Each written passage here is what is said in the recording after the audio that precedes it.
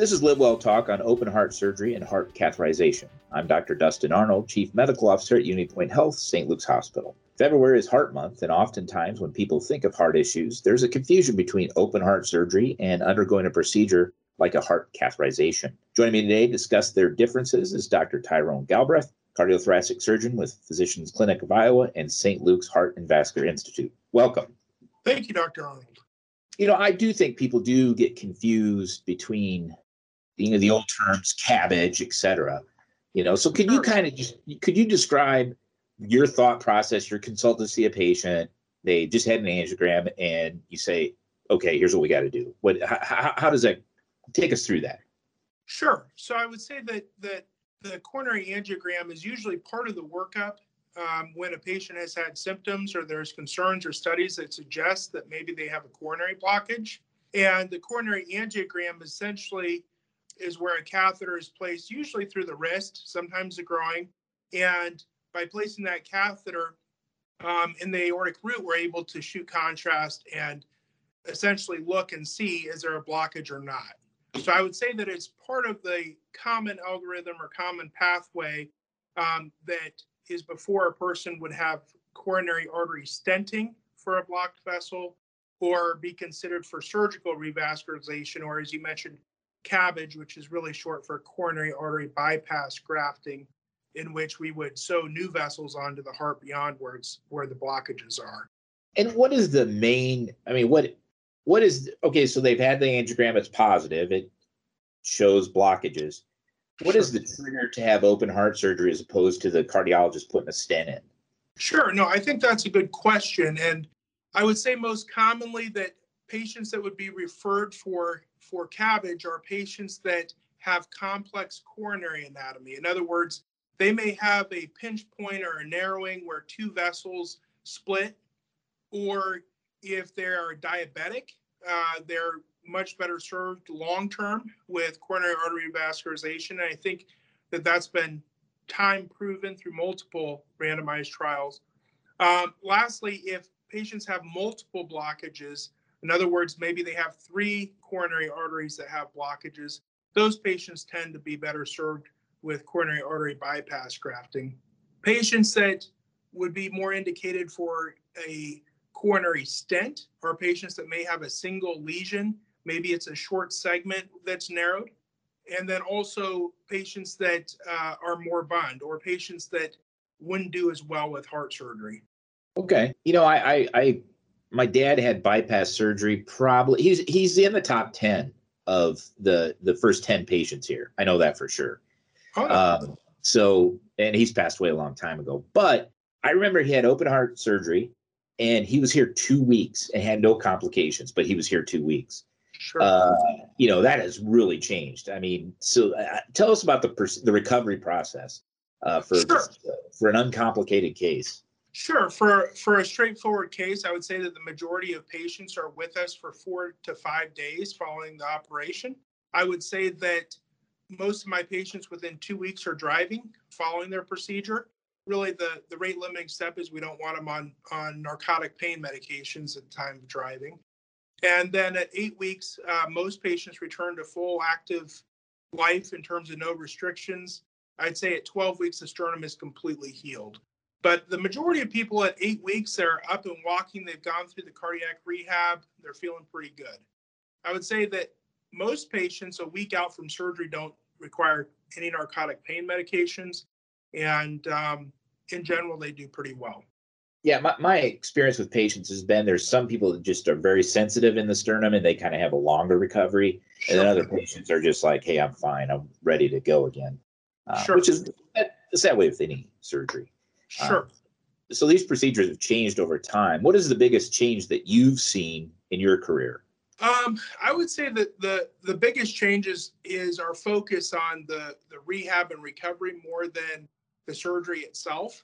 And, the importance of having a good surgeon can't be underestimated. But I do think that there's a lot of people involved in the team that takes care of these patients afterward to get them back, because we operate with the goal of them achieving a high level of functioning afterward, and to really maximize their benefit, that the emphasis on recovery has become more. I would say that we do a better job controlling pain than we did previously. I would say, for instance, part of the rehab process is getting the pain controlled and getting patients moving. And what I've found is when I close the sternum, I oftentimes will use plates and screws in addition to wires. And the reason why I do that is because just like any broken bone, if there's movement at that location, there's more pain.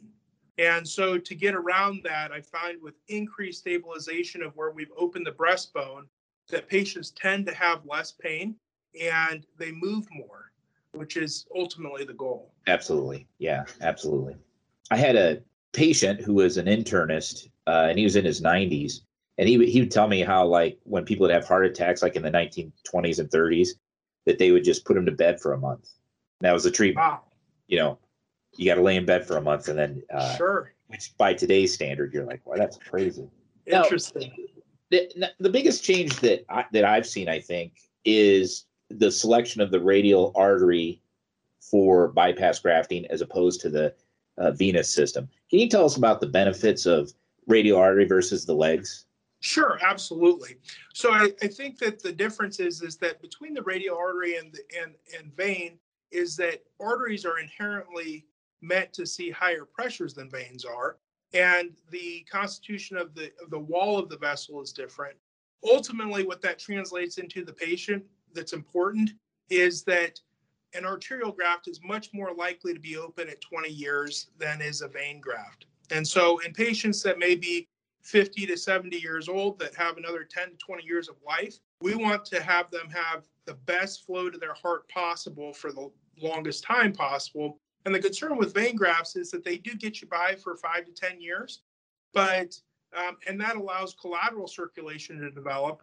But you don't, for instance, if you want to go with hard numbers, I would say that at 10 years that vein grafts are open about 60% of the time. And what we found is that with using radial arteries, that they're open around 80 to 85% of the time. I would say that our institution is unique in that we have a long experience with it. I think Dr. Levatt and Dr. Barnett have been doing radial artery grafts for 20 years.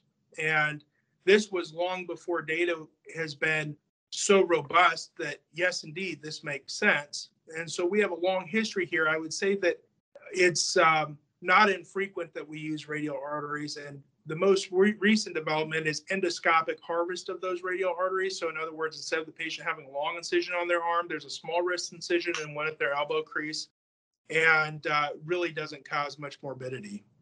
Yeah, that's interesting. And when you guys were putting that in place, I remember watching the YouTube video of it being done, and I was like, wow, that's really cool. Speaking of advancements, I know you've been here, 2 years now? Coming up on 2 years, somewhere in there? So coming up on 2 years. Yeah. And you have contributed to the TAVR program. Kind of explain what the TAVR program is and what patients might benefit from a placement of the aortic valve in that fashion as opposed to surgery. Sure. So I would say the majority of patients in need of an aortic valve replacement are patients that the valve has basically become hardened and narrowed such that not enough blood flow is being ejected from the heart to reach the body very well. And the indications for TAVR have changed in the last 2 years, in fact.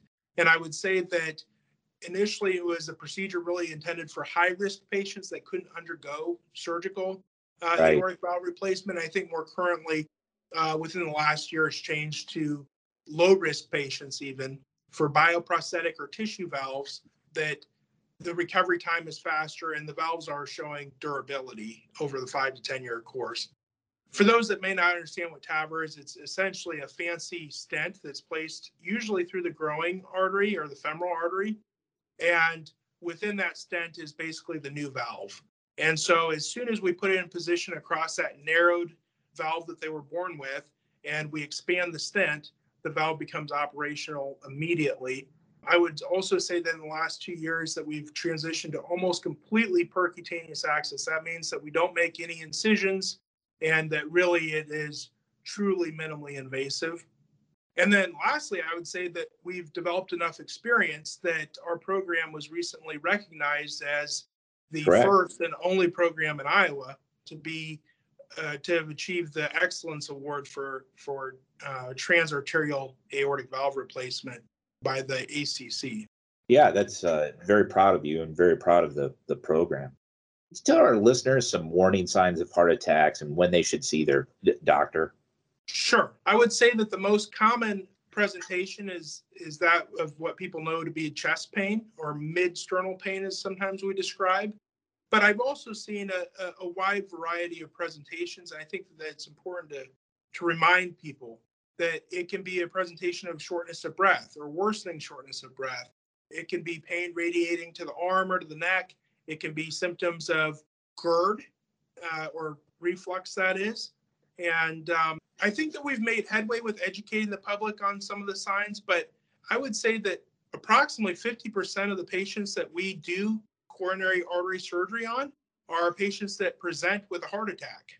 And so that means to me that there's a fair number of patients that, even though we're trying to do screening and those sorts of things, that aren't recognizing earlier symptoms. My recommendation has always been, if you don't feel well and you have risk factors, that's heart disease until proven otherwise. Absolutely. Because I've had, because people will, particularly if it develops over time, they'll self-regulate to where they don't exercise as much, and and it might just be fatigue sometimes is what they present with. Certainly. And the idea is to get these people early because they really do get the most benefit.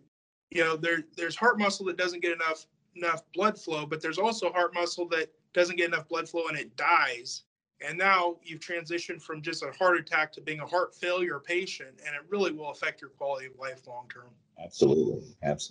Well, this is really great information. Thanks so much for taking time out of your busy schedule to talk to us.